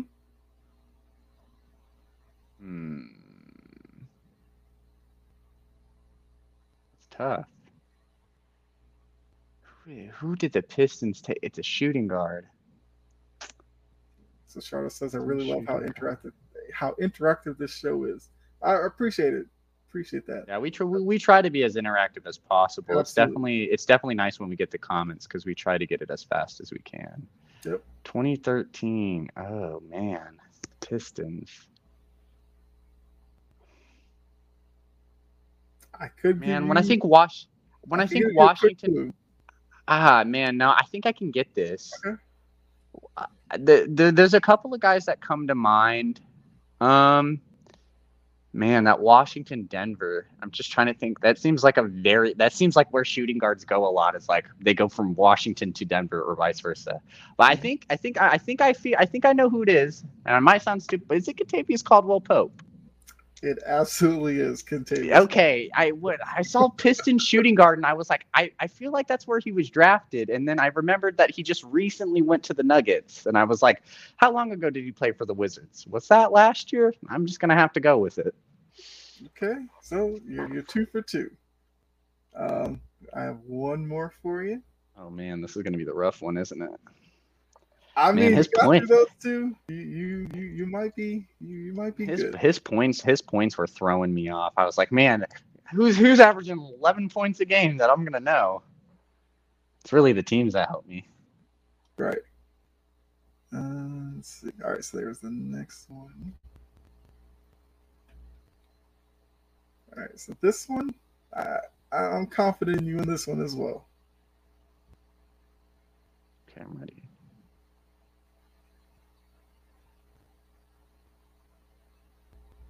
Oh, it's loading. Okay. There we go. So here we go. Started in 08-09 with the New Jersey Nets. They went to Brooklyn. Well, I guess they stayed with Brooklyn with the name change. Went to the Lakers for a year, and are now on the Bucks. Oh, okay. I actually know this one. This one's actually really easy. It's Brook Lopez. And it absolutely is Brook Lopez. So there you go. It really what it got me was like that LA season. It was like I really forgot about that LA season. Like I was thinking I saw the New Jersey and I saw Milwaukee, so Brook Lopez automatically came to mind, and I was like, did he play for the Lakers? And I forgot he literally had one season where he did play for the Lakers and wasn't actually bad. Like he was actually okay, but overall, like Brook Lopez. The New Jersey really helped me. The New Jersey really helped me, and then I saw that All-Star season as well, and I was like, he was really good for he was good for the Nets. Like he was actually really good for the Nets. So okay, so you went 3 for 3. I'll definitely have 3 other guys for next week, and like I said, with Jake and Jordan on, we'll see how you guys do. I might have to make it a little bit tougher now because the Caldwell Pope one did that one was rough. That one was rough. Okay. Let me start off throw out some other. Oh, so Eric said, XFL News Brahmas fire Mike Sheehan. I mean, after one game, they fired a GM. All right. Things move quick. They're not waiting around. Hey, I can respect that. Start off throughout who your top 5 quarterbacks. All right, we'll probably save that next week as well. But because we're getting close to 2 hours now, so we'll wrap it up after the Basketball Reference game. And appreciate you guys in the chat, especially Shardall and Eric. Hopefully you guys hit subscribe on the channel because like I said, there's a lot of great shows over here. And also make sure you tune into us next Tuesday where we will be hopefully full crew, Dylan, myself, Jordan, and Jake. We can probably get back into mock drafting because they haven't done it in a few weeks. So we'll definitely do that. We're getting close to Combine. We're getting close to Combine and everything like that.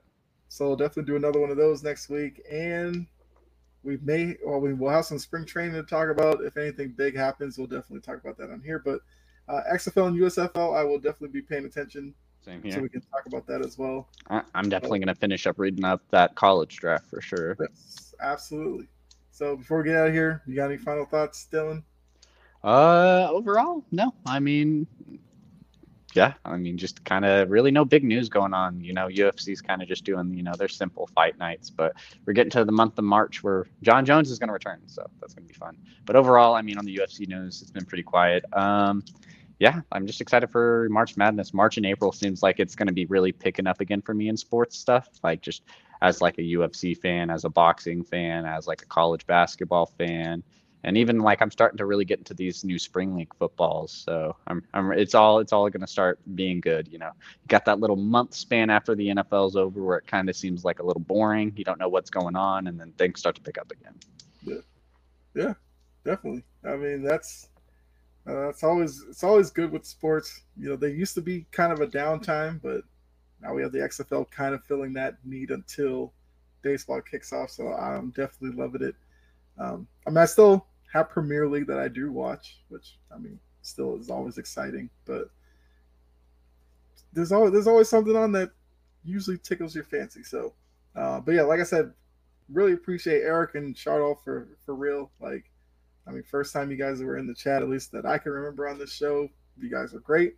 Hopefully, we'll be back next Tuesday, 7:00, and throw more questions out there, more information. We definitely welcome it because, like we said, we want to be interactive with you guys. So we love that.